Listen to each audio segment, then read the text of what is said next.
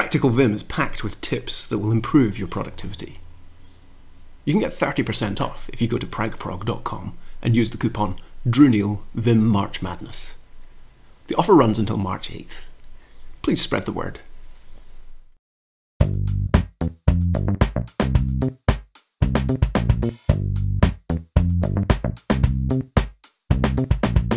vimgrep is Vim's built-in command for searching across multiple files.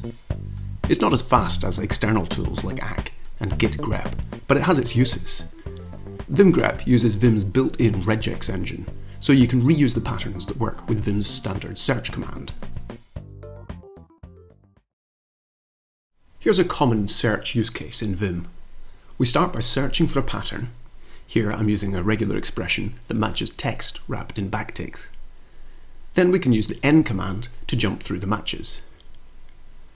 When we get to the bottom of the file, Vim cycles round to the top and keeps on going. If you watch closely, you'll see a message that says, "Search hit bottom, continuing at top."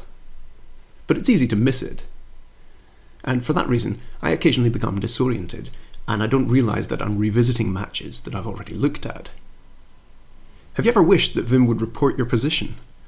By saying, for example, "This is match 2 out of 5. Well, that's not a feature provided by Vim's search command, but it is a feature supplied by the quick fix list. We can use the vimgrep command to populate the quick fix list with search results from the current file. Let's use vimgrep to search for the same pattern as before. We'll break down how this command works in just a minute, but first let's look at the result. The cursor has jumped to the first match in the file, and there's a message at the bottom of the screen saying 1 of 9. We can advance through the records in the quick fix list using the cnext command. Note that the quick fix status message updates each time, 1 of 9, 2 of 9, and so on. We can reverse through the matches with the cprev command. I prefer to use the quick fix mappings provided by Tim Pope's Unimpaired plugin. Using these, I can quickly navigate the matches in this file. Note that when I reach the end of the list, it doesn't cycle round to the beginning when I try to advance. Let's have a closer look at the vimgrep command.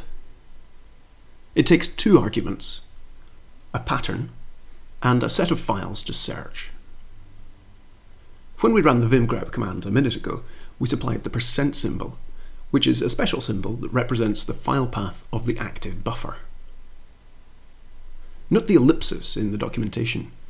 This indicates that we can supply the path to more than one file, and the vimgrep command will search the contents of each one. Let's try that out. This directory contains 3 markdown files. We use vimgrep to search through all of them. For starters, we'll hard-code the explicit file path for each file. That seems to have worked. Our quick fix list now contains 24 results. If we advance through the list, you'll see that it traverses the 3 specified files. But we don't have to spell out the file paths one by one. Instead, we could use a wildcard, which produces the same result. Or we could even use a backtick expression, which also has the same effect. To recap, we can provide one or more file paths, a wildcard, or a backtick expression. Does that sound familiar?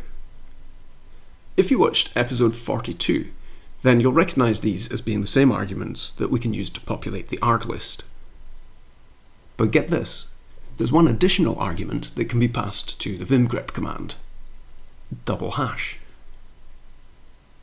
This is a special symbol that represents the set of files in the arg list. It's really handy in this context. Suppose that we wanted to search the same set of files for one pattern, then another pattern, and so on. It would be a drag to have to specify the same set of files again and again. But we can avoid this repetition by populating the arg list with the set of files that we want to work with, then using the special symbol ## to reference the arg list. Not having to think about which files you're dealing with frees you up to focus on the more interesting part of the vimgrep command, the pattern. The pattern field behaves more or less as you would expect. You can supply any pattern that would work with Vim's standard search command. However, there is one irregularity to watch out for. If we run the vim grep command with a blank pattern, it doesn't do what you might expect. This has created a match for every single character in the file, which is unfortunate. It would be nice if this worked the same way as the substitute and global commands. If you leave the pattern blank for either of these, then they automatically use the most recent search pattern. If you want to use the last search pattern with vim grep, there is a way. On the command line, Ctrl+R followed by / will insert the last search pattern. So we can type vim/Ctrl+R/, then close the search field and finish off the command.